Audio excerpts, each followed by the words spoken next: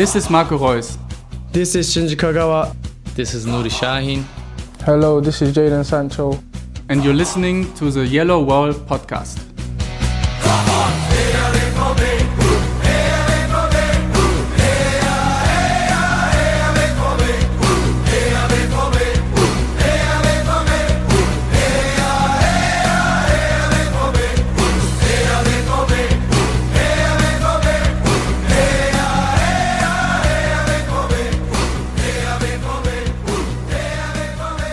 Hello and welcome to episode 338 of the Yellow Wall Pod. I'm your host Stefan Butzko, and today we will talk about the UEFA Champions League draw, Dortmund's 3-2 loss in the Super Cup, the first Bundesliga defeat of the season, and we will preview Saturday's game in Freiburg, against Freiburg. I think it's a home match, and in the background you already hear my dog practicing on a squeaker toy, but for all that and more, joins me once again Matthias Zug. Hello, Matthias. How are you doing? I'm doing well. I mean, I don't know. Is your dog killing Dortmund's title chances in the background? Yeah, maybe that's sort of a metaphor. I don't know, but it'll stop shortly. I'm convinced. Also here, Lars Perlman. Hello, Lars. How are you doing? I'm currently annoyed my dog doesn't like squeaky toys, but I'm fine, thanks. Why does your dog not like squeaky toys? It's not really a dog. I mean, in its passport, it would say dog, but it's more of a human-cat hybrid, I think, with like some very little dog traits. So no barking, no squeaky toys, no liking getting pet. So it's not really a dog. So, but if you open the door, she walks outside and then inside again, and then outside and then inside again, or? Unlike you, Stefan, I don't have a luxurious house to my name. I live on the third floor, so if she walks out, that would be the balcony, and that's really small.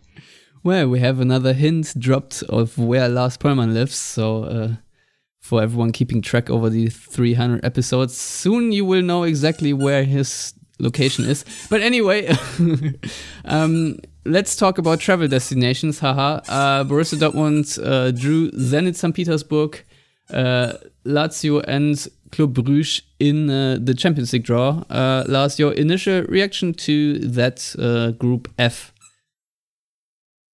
F's in chat for the three other teams, because Dortmund should cleanly sweep through that group. I think this was pretty much one of the two or three best case scenarios, I would say, with all due respect, yada, yada, yada. But I mean, Zenit were arguably alongside Porto the easiest draw from pot 1.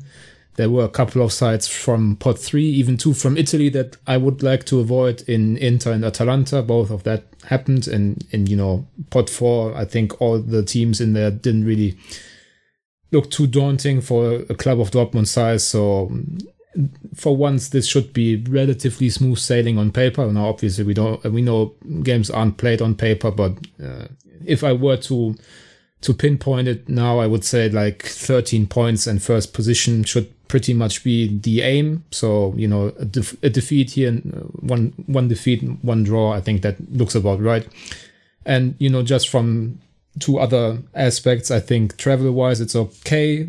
St. Petersburg is obviously quite far away, but there were worse draws even then, in Ukraine. Rome and Bruges, pretty close by. I think Rome is the only non-risk area in terms of COVID right now for, the German authorities, but I think pretty much everywhere, every group would have been a problem in that regard, and I'm sure UEFA have some sort of solution for that. And one last thing, I think this would have been a really great group for traveling away fans, because they've not been to St. Petersburg in a while. They've never been to Rome with Dortmund, if I'm not mistaken, or at least not in the last few years. And Bruges is obviously also a very nice city. So 3 great trips, which unfortunately aren't going to happen. Yeah, I can only recommend Bruges. I was there once and I absolutely loved it. And obviously, if you can make it, just watch In Bruges. It's a great movie. Matthias, do you have anything to add? Well, I mean, initially you look at this and you would think of the 3 other teams, Lazio would probably be the most difficult one, but I yesterday had the privilege of watching them getting destroyed by Atalanta. And I completely concur with Lars in the sense of Lazio or Inter or Atalanta. I'll take Lazio. Thank you very much. All right, fair enough. Then I guess it's time already to move on let's start with the Super Cup and then handle the Bundesliga later.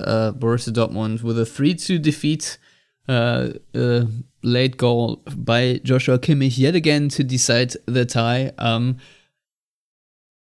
I gotta say, it was kind of interesting to see Dortmund give up easy goals and then somehow make their way back into the game. And I thought they actually had a couple of good chances to win it. And I thought overall, if you just go by chances, they probably had the multitude of better scoring opportunities. So in that regards, maybe a little bit of a missed opportunity not to lift the trophy in the end. But Matthias, other than what I just said, what did you make of this game and the lineup? Well, I mean, I thought when you looked at the initial lineup, especially when you look at the double pivot, it was kind of clear that Favre is treating this as friendly, with more important matches coming up, and especially following. I think if Dortmund would have beaten Augsburg, maybe it would have been a stronger initial lineup and less experimentation also later with subs. But he just clearly just didn't care about this match. And taking Haaland off when he did signified everything you need to know about Favre thinking this not important. I know ESPN FC had a field day in their football daily or whatever it is, tearing into Favre about taking Haaland off. But, you also can't forget those are English pundits that think something like a community shield is actually really important. I personally just don't care about this game, never have.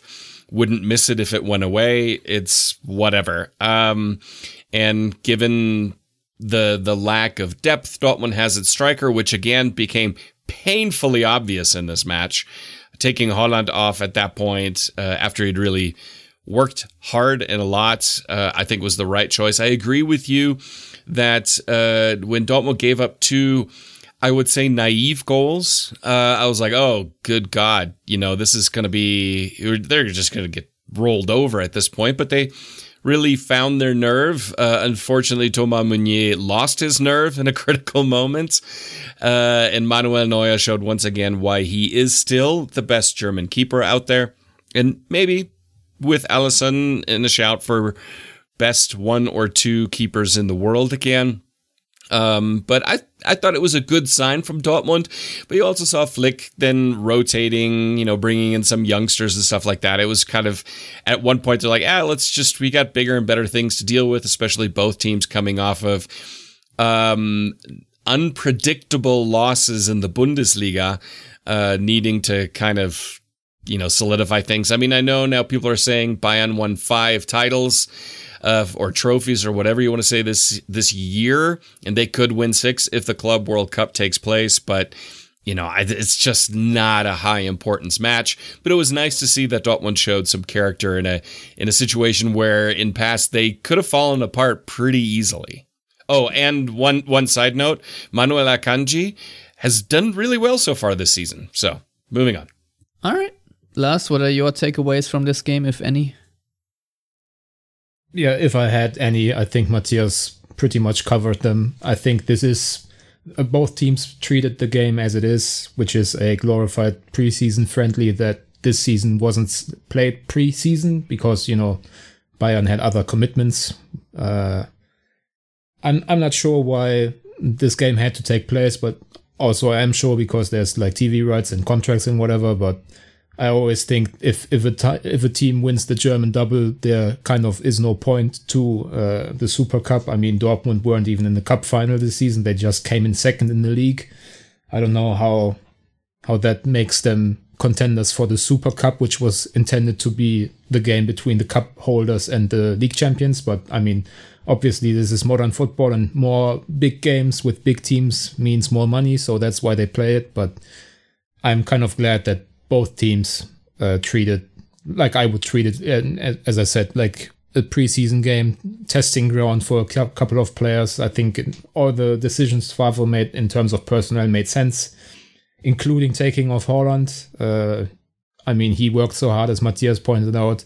He was sprinting a lot.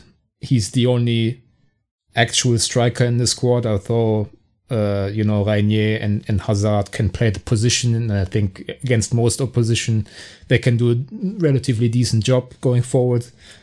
But you still want to conserve Haaland as much as possible. And I think we've heard like Zorc and Kehl and maybe even Favre in the past talk about how they sometimes need to rein in Haaland because he's so young and exuberant and wants to win so much that he kind of doesn't take care of his body enough.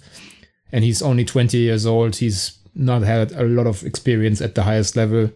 So we really want to conserve his strength for, what is going to be a pretty grueling season after this next international break. I mean, the Champions League group stage takes place over 2 months. There's basically a midweek fixture every week for Dortmund until they drop out of a cup competition. So there's no winter break this season. So I mean, I'm very much okay with basically throwing the Super Cup, if you like, if it helps keeping important players healthy for the rest of the season. And also, I mean, Reinier probably is right now Haaland's backup, and if you can't put him on 20 minutes in a relatively or totally unimportant game, then you have bigger issues than Favre taking off Haaland or subbing out the win or whatever pundits and fans alike might have been saying about him. Yeah, I 100% agree. As much as a win might have been enjoyable, I think you need to really look at the bigger picture. But it's interesting to see that I think Haaland has made a little bit of progress in his older play. I thought it was pretty positive and really helped Dortmund to create some possession moments, which is important against Bayern, and allows you to lose the ball then higher up the field and then also regain possession higher up the field, if you will. And I think most of Dortmund's chances really were created of a turnover in Bayern's half or around the middle circles. So I think overall that was very positive, especially that Dortmund pressed Bayern a little bit here and there, because we know that this team under Lucien Favre is not the high octane Vollgas Fußball or whatever pressing team that it used to be. So making things a little uncomfortable here for Bayern is not too bad, especially that you want to tire out players like, say, Joshua Kimmich and such in the long term. So, there were a couple positive moments. Obviously, Thomas Meunier needs to somehow prevent that counter-attack a little better. And Felix Passlack, obviously a bit unfortunate there against Thomas Müller for the 2-0. But whatever. I mean, the Thomas Delaney giveaway really was kind of silly, but these things sort of happen, and especially after the game has lost all its rhythm after like 5 substitutions were made and whatnot. So unfortunate, but there we are. I mean, even Nico Schulz got a run out, which wasn't too shabby either. But you can also see that this team did not really click and gel, and there were not much automatism once Haaland went off and Jörg Reiner and Reinier and Bellingham on the field. It was also a bit messy, and Dortmund's ball retention sort of dropped, and with that the chances to win this game were basically zero. So maybe in penalties, maybe not make this mistake and hold on to the 2-2 draw, but it's all water under the bridge now. So I guess it's time to move on and talk about the game that really counts, Matthias. That was the 2-0 loss against Augsburg, and I would say a pretty painful one, because it sort of feels unnecessary. And, if before the season everyone talks about things Dortmund need to do better, they pretty much look at the Augsburg away game as like the typical game where you do not want to drop points, and, this is sort of the Pflichtsieg, as we call it in German, where you want to gain all 3 points. But obviously that did not occur. I think expected goals wise, Augsburg had 1.0 and Dortmund 1.7, according to FBref or StatsBomb. So but in the end it was a 2-0. So what are your thoughts on that game? It had to be Daniel Caligiuri, right? Yeah. I mean, can we just agree? I called that he would be involved. When the free kick and happened, I'm like, okay, that's the one I spotted them. That's kind of what I expected to happen with him in there. And oh my God, Schalke could use him right now. Well, let's just put that there. But what frustrated me about this match is almost like they didn't watch the previous week against Union. Now, obviously, Augsburg played a little bit different against Dortmund than Union Berlin, but not significantly different in the sense that against Union Berlin, they also ceded possession to Union Berlin. The difference is Union Berlin really didn't know what to do about it and defended really, really poorly, but created more chances by also stretching the field, because that's what Union does. Union doesn't know how to play intricate passes centrally. That's not their game. They stretch the field, they put in crosses and created chances against Augsburg. Dortmund somehow completely refused to adjust their game plan in any way. And the frustrating thing was over and over and over again to see these attacks kind of run into the middle without any possibility of stretching or trying to stretch Augsburg in any shape or form. And you're just not going to get through a block of 10 players. Because at one point, Steven Cherundolo said, why doesn't Dortmund just go to a back four? Because they're not really defending against a striker. At most one. That changed in the second half. Augsburg played a little bit more aggressively with two strikers, a little bit higher up the pitch. But in the first half, he was absolutely right. You could have just released Emre Can to move further forward to create some more havoc and stretch the field a little bit and allow your central players to go wider, because there's another body centrally to create that or create underlaps and overlaps. But somehow there was just no interest in doing that. And that was, for me, the frustrating thing to watch, is that there just didn't seem to be a plan B in any shape or form. And that was really, really frustrating. Yeah, I totally agree. Dortmund in this game, I think, had 25 crosses and they weren't all that successful, to be honest. I think Meunier alone had 8 crosses, and I think that the key number, though, isn't maybe the cross number isn't indicated, but I think the key number is 22 switches of play. I think Dortmund could have done much better and should have done much better, because before we talk about Dortmund sort of clogging up the middle and Augsburg doing the same and then not finding a way through, and it's just that they need to move the ball much faster, and I think that's something that sort of probably comes by itself automatically with time as they gain more match rhythm and stuff like that. But for the time being, that was kind of frustrating to see players always step on the ball and really take the pace out of the game, and not switching it from left to right often enough. I thought that was a mistake. Obviously, a switch of play isn't always that easy to achieve, but I still think that you need to move Augsburg much faster to open up some gaps, because the way Dortmund played, it was just way too slow, and it wasn't like Augsburg was completely 100% solid. There were gaps here and there where Dortmund could have played in. I think there was a chance very early in the beginning where Dortmund had a 1-2 and almost took advantage of it. But obviously the finishing on Dortmund's side wasn't ideal either. But yeah, I just think you need to play much, much quicker. Lars, is there anything you want to criticize specifically that Dortmund definitely need to do better, maybe also structurally?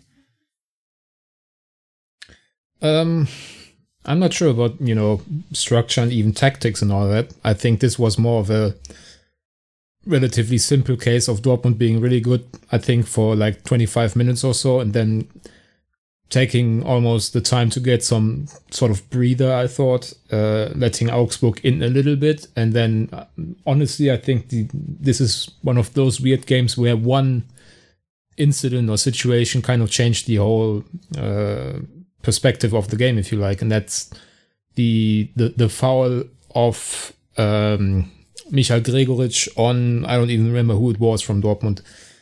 There was one incident when suddenly the the few thousand fans that were there in Augsburg Stadium came alive, after Dortmund had kind of lulled them in to a sort of slumber, and Dortmund reacted kind of poorly, I thought, to that situation. And then there were like 4 or 5 minutes with a lot of fouls, a lot of aggression on the pitch. The situation where Haaland was very lightly slapped across the face by Jeffrey, whatever his name is. Haulau,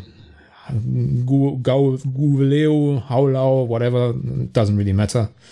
And suddenly Augsburg were in the game, and then obviously Emre Can gave away that stupid free kick needlessly. I mean, you don't have to have your elbow in your opponent's face in that situation. I think that was easily avoidable in some regards. And I mean, obviously you can always concede from in swinging cross. That's part of the game. That's how relatively poor sides such as Augsburg, how they survive in the Bundesliga for 10 seasons. Obviously, I would argue, or you can argue, that Roman Bürki needs to claim that. I mean, we can have a discussion about that. I can also understand why he didn't come out, because that's a collision waiting to happen, and it's Augsburg away first half. Do you really need to risk your bones? I'm not sure. But certainly the game completely changed in those few instances, and Dortmund weren't able to recover.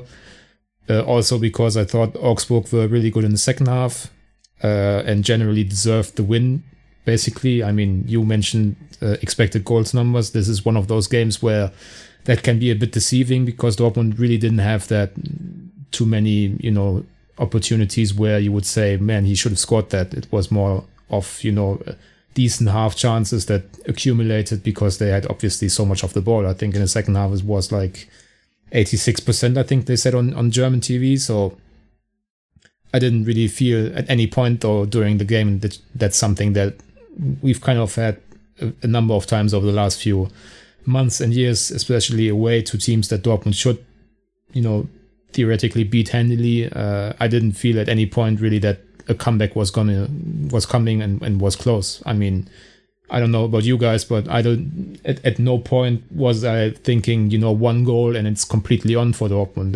That just didn't happen. And that's, I guess, credit to Augsburg's defending, but also speaks some volumes of, Dortmund's inability to sometimes turn it up, those important notches in these kind of games. And if we want to make more sweeping judgments, it's kind of, a bit of a characterization of Dortmund's almost staleness in like their general development as a team.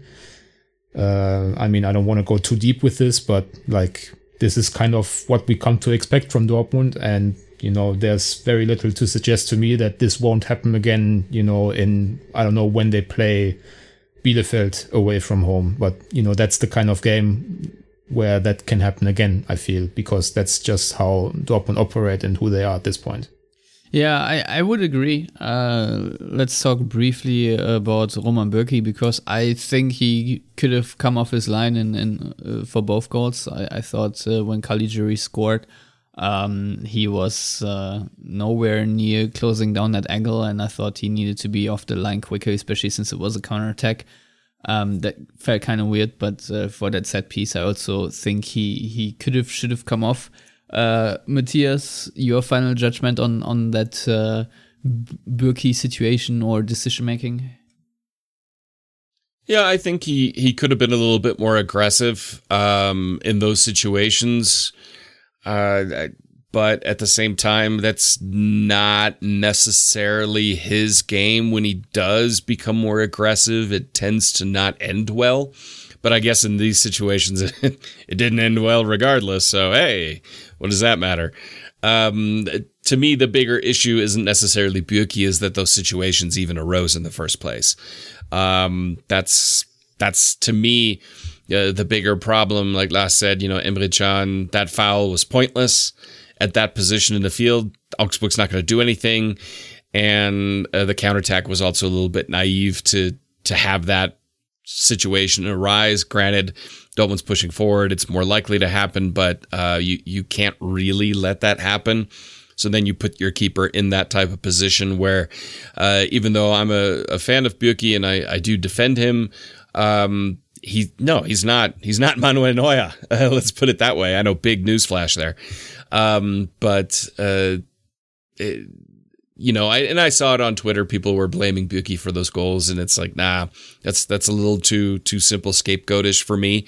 But he could have done better, no doubt. But again, everybody in the team could have done better on that day, on the pitch and on the bench. I mean, I'll be honest. For me, one of the big takeaways was this was the kind of match where you definitely saw Gio Reyna and Jude Bellingham, their age, that they're kids and they played like kids. It was a match where I would have preferred to see Brandt and Reus come on for those two players in a significantly earlier time frame, maybe at the half. But Favre seems very enamored with Gio Reyna, even when Gio Reyna is not playing well. And in matches like against Gladbach, which is more a type of match that plays into Favre's strengths and makes players like Bellingham and Reyna shine, that's great. But in a match like this, the more experienced player, I believe, is your better option.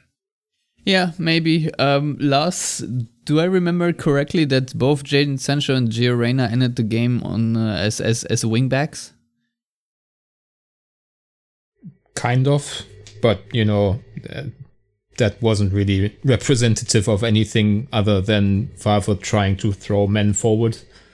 I definitely agree on Reyna with Matthias. He didn't have a great evening or afternoon, I should say. And also, can we talk about the diving? Just want to quickly. Yeah, that's exactly what I was gonna go to. I mean, people on Twitter didn't really like me pointing out that Gio Reyna at this point is a bit of a diver.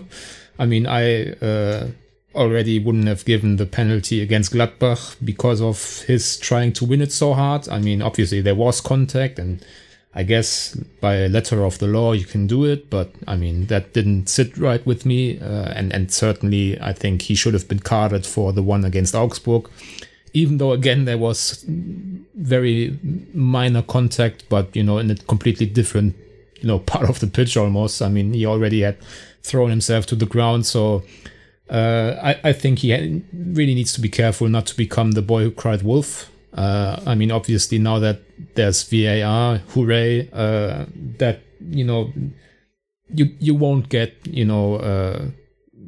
referees just not giving you penalties because they don't like you, because obviously everybody can check it again and refs will be held accountable almost. But, there's also fouls outside of the penalty area, and there's decisions to be made on, bookings versus no bookings, or bookings versus red cards. And I can guarantee you that referees talk about this stuff and watch this stuff. And right now, or maybe not just yet, but if he continues on his path, there's certainly going to be a couple of moments here and there where Reyna's reputation comes into his detriment. So it's something that I would like to see addressed by coaching staff or, senior management or even other players, because, that's not something that I think anyone wants Dortmund to stand for. And he's also too talented to resort to these tactics on the regular. I mean, pretty much every attacking player has probably dived in his day. And I remember Marco Reus definitely had some tendencies to that extent in his early days at Gladbach and also at Dortmund, and he's reined it in, and I'm sure and I hope that Reyna is also gonna tone it down a bit. Yeah, can he rein it in? Anyway, Matthias, that was obviously an unnecessary loss, I would say. Kind of annoying. Is it positive though that Bayern Munich got smashed 4-1 the next day, or does it make the drop points for Dortmund even more aggravating? No, I mean, I see people saying that, well, because Bayern lost, that makes Dortmund's loss worse. No, I mean, that's a little, that's like BVB Twitter fatalism at its worst that I've really bemoaned for the last 2 years. Why sometimes after matches, I just can't I can't deal with that fandom on Twitter because I just think it's toxic and pointless. I told my wife, it's like just that moment. It's almost that scene from The Godfather where he's like, every time I try to get out, they pull me back in. So it's like every time you think you're out of the title race, Bayern are now pulling you back in through that. But again, it's so early in the season. People that went out say, "Oh, congratulations, Bayern, on the title win." Bayern made them, and Hoffenheim made them look really stupid the next day. Hey, did you know that the Hoffenheim coach used to coach Bayern's reserves? I don't know if anybody ever mentioned that.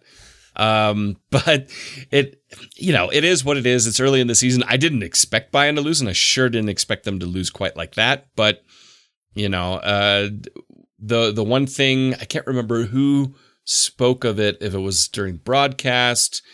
I think it was during the Super Cup broadcast where it was brought up that given the nature of Hansi Flick's tactics, that tiredness will come into play, and the amount of matches that Bayern have to play every season and their players have to play, this kind of, these results will occasionally pop up this season.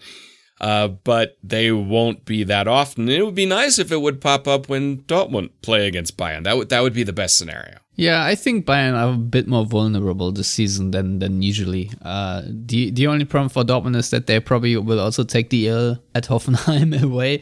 So, can't really count your chickens there. But, Dortmund will probably have similar issues regarding tiredness, but not as bad as Bayern will. So, that's for sure. Lars, should we move on to the Freiburg game, which is on Saturday? And Freiburg have done not too shabbily so far. So what can Dortmund expect for this game? And do you think that will look a bit different than the Augsburg game? I mean, this is kind of, Freiburg, I think, have won once at Dortmund in their entire history, and that was in October of 2001. Sebastian Kehl was playing, but for Freiburg, and scored.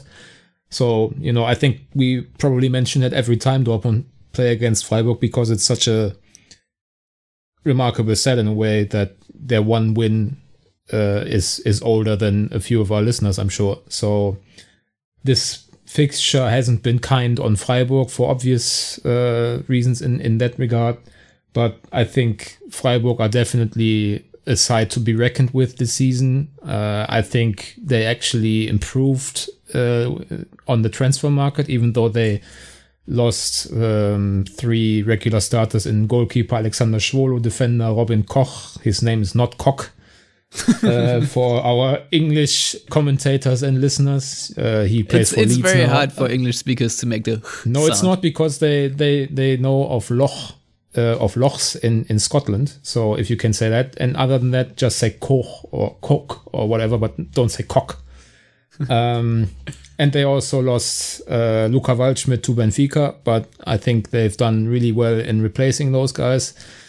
One of the tactics darlings, if you like, Baptiste Santamaria, just a great name also in central midfield, had a decent debut for them against Wolfsburg on Sunday, I believe. And just generally speaking, I think Freiburg is one of those sides that you can always watch as a neutral and be decently entertained. If a Freiburg game is on and you don't have skin in the game, you can just enjoy usually the performances, at least of Christian Streichsmann. Obviously, he's one of the greatest characters in the Bundesliga and the longest serving head coach in the Bundesliga. So I think there's always something when Freiburg are involved, but also Dortmund usually have the better end on their side, and there's really no excuse for them not winning such a game at home, especially after already having dropped points against Augsburg. So while I'm talking up Freiburg, everything other than a home win for Dortmund would be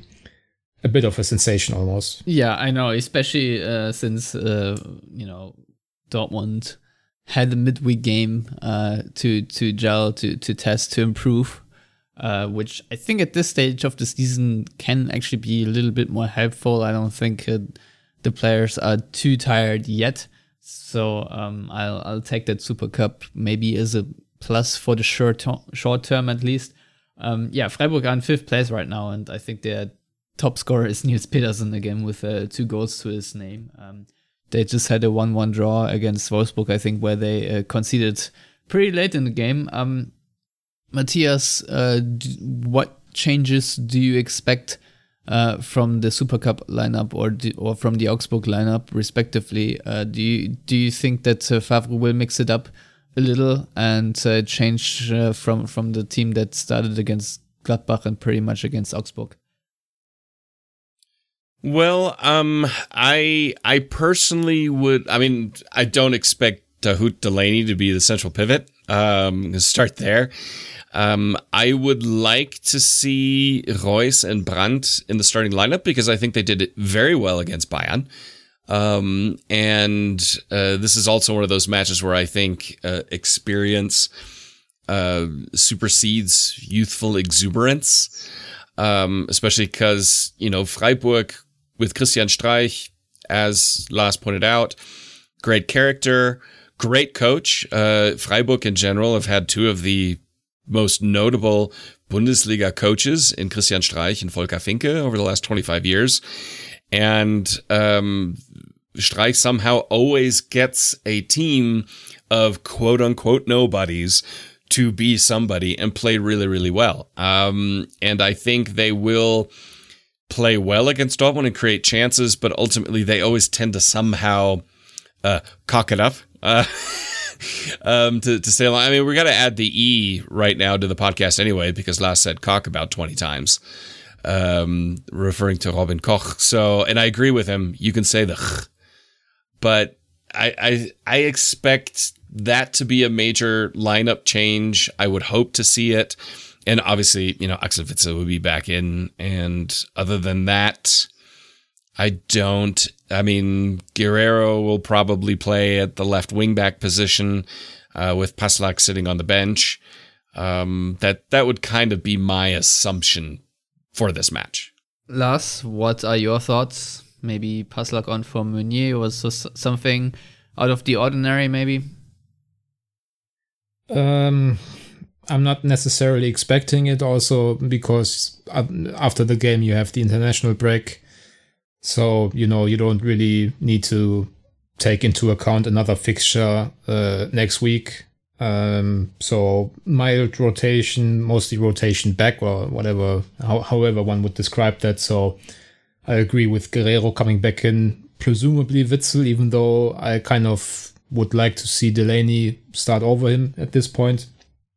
Despite Delaney's mistake against Bayern, I think he added more than Witsel has done over the last few games.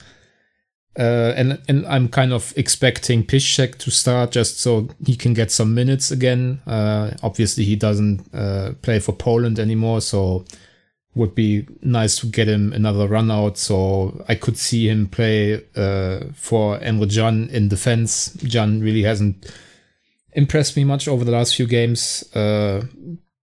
Don't think Piszczek against Freiburg would play right wing back, but stranger things have happened. I think Meunier, having come back from an injury in preseason, has played a lot over the last few games, so might make sense to put Piszczek there. But also Paslak kind of deserves to keep playing, other than his height difference against Thomas Müller. I don't know that even with perfect timing he could have done anything about that second goal for Bayern. So mild rotation, don't expect anything crazy. Would definitely like to see Reus, but caution is always best with him. And since Favre can still make 5 changes this season, makes sense to bring Reus along quite slowly, especially in these weeks with multiple fixtures. And also Reus is probably going to feature for Germany a bit, so he gets more minutes there. Don't have to rush him back for a Freiburg game just to get his legs running. So don't expect anything crazy. I think if the game permits it, I think Favre would probably like to give Renier another decent run out just because he needs the minutes. You can definitely see that he has some catching up to do, especially also in terms of tactics. So that's always best to do in a game state. But even though Freiburg usually are what we call Punktelieferant in German, so they always deliver the points for Dortmund. In Dortmund, I think it's unlikely that this is going to be a game that's completely out of hand for Freiburg with like 40 minutes to play. So I don't know how much experimentation Favre will be able to get to. Yeah, obviously you can never rule it out that Dortmund absolutely shellac Freiburg in like the first 50, 60 minutes or so, but I would agree with that assessment. I feel like it's going to be a very close game that Dortmund may decide very late. So, we can actually just jump to prediction, and I think Dortmund might win this one 3-1. Matthias, what's your prediction? Yeah, I'm gonna agree with you, Stefan. 3-1. Lars? Yeah, we're 3 people with one opinion because I'm also gonna say 3-1. All right, so that almost wraps it up. However,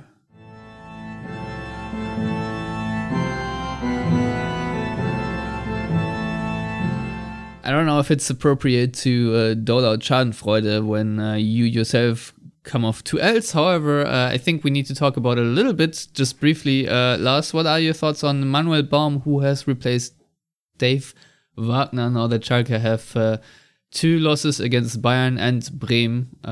What was the final score? I think 4-1 or so against Bremen.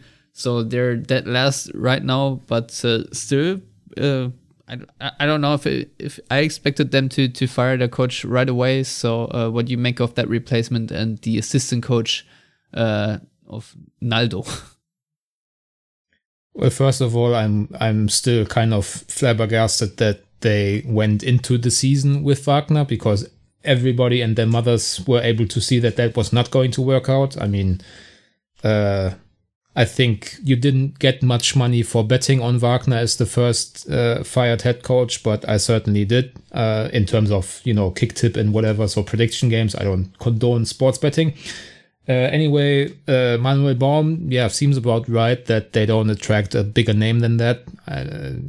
For a brief second on Sunday, when Ralf Rangnick in German TV basically threw himself at Schalke, I thought, maybe they do pull this off, because obviously Rangnick is arguably one of the 2 or 3 most influential head coaches in recent Bundesliga history. So getting him at Schalke would have been a tremendous coup in one sense, but also quite difficult in terms of, the politics, because I don't think he would have worked under Jochen Schneider as the head of sporting whatever at Schalke, and Michael Reschke as the squad planner. So a big name was always going to be difficult to attract for Schalke, also given like the dire straits their squad are in.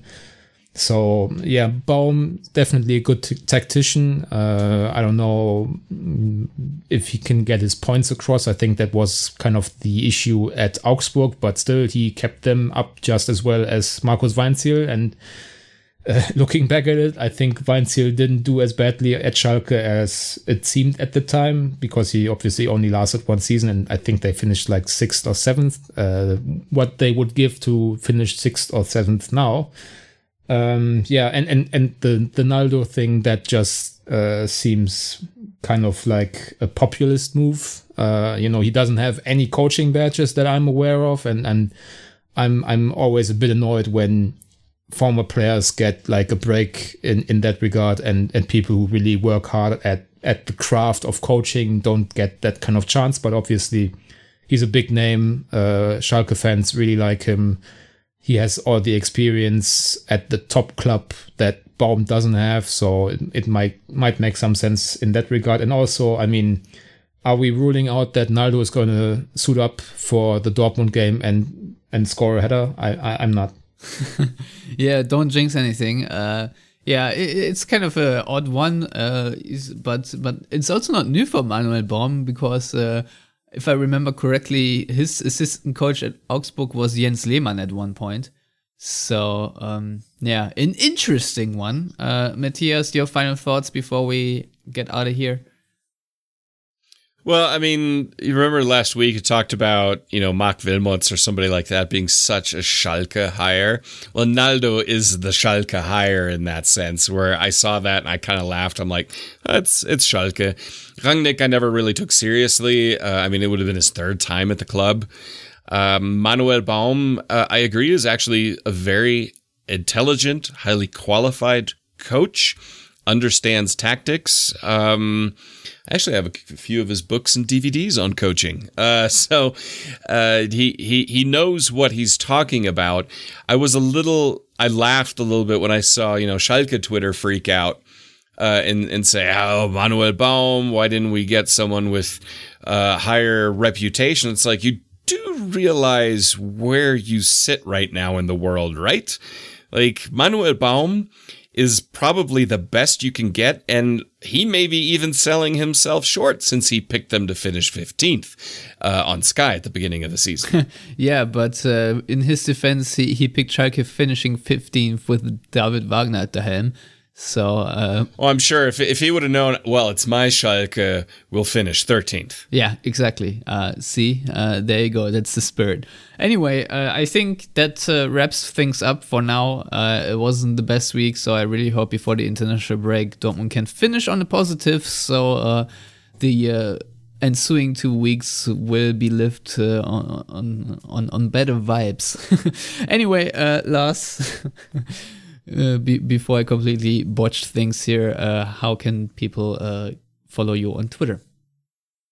They can't at the moment because I've gone private. Well, that's too bad. Anyway, then I guess we'll move on and leave Lars being in his privacy. Matthias?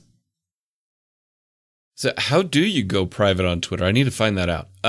You can find me on Twitter at Matthias Zug. Well, I know how to go private on Twitter, but I won't tell Matthias. And you can follow me at Stefan Butzko on Twitter, and all of us sort of at Yellow Wall Pod on Twitter and Facebook. And if you want to subscribe to the show, please check out our YouTube channel or iTunes, SoundCloud, Stitcher, Spotify, etc. And if you want to read our written content, then go to theyellowwall.net, become a patron for $1 a month, or sponsor an episode for $10 a shout, and get a shout out for the episode. And that's pretty much it. So really hoping and keeping my fingers crossed that the next game will be a little bit more successful, and we will be back next week with the analysis of the Freiburg game. And until then, goodbye and good luck.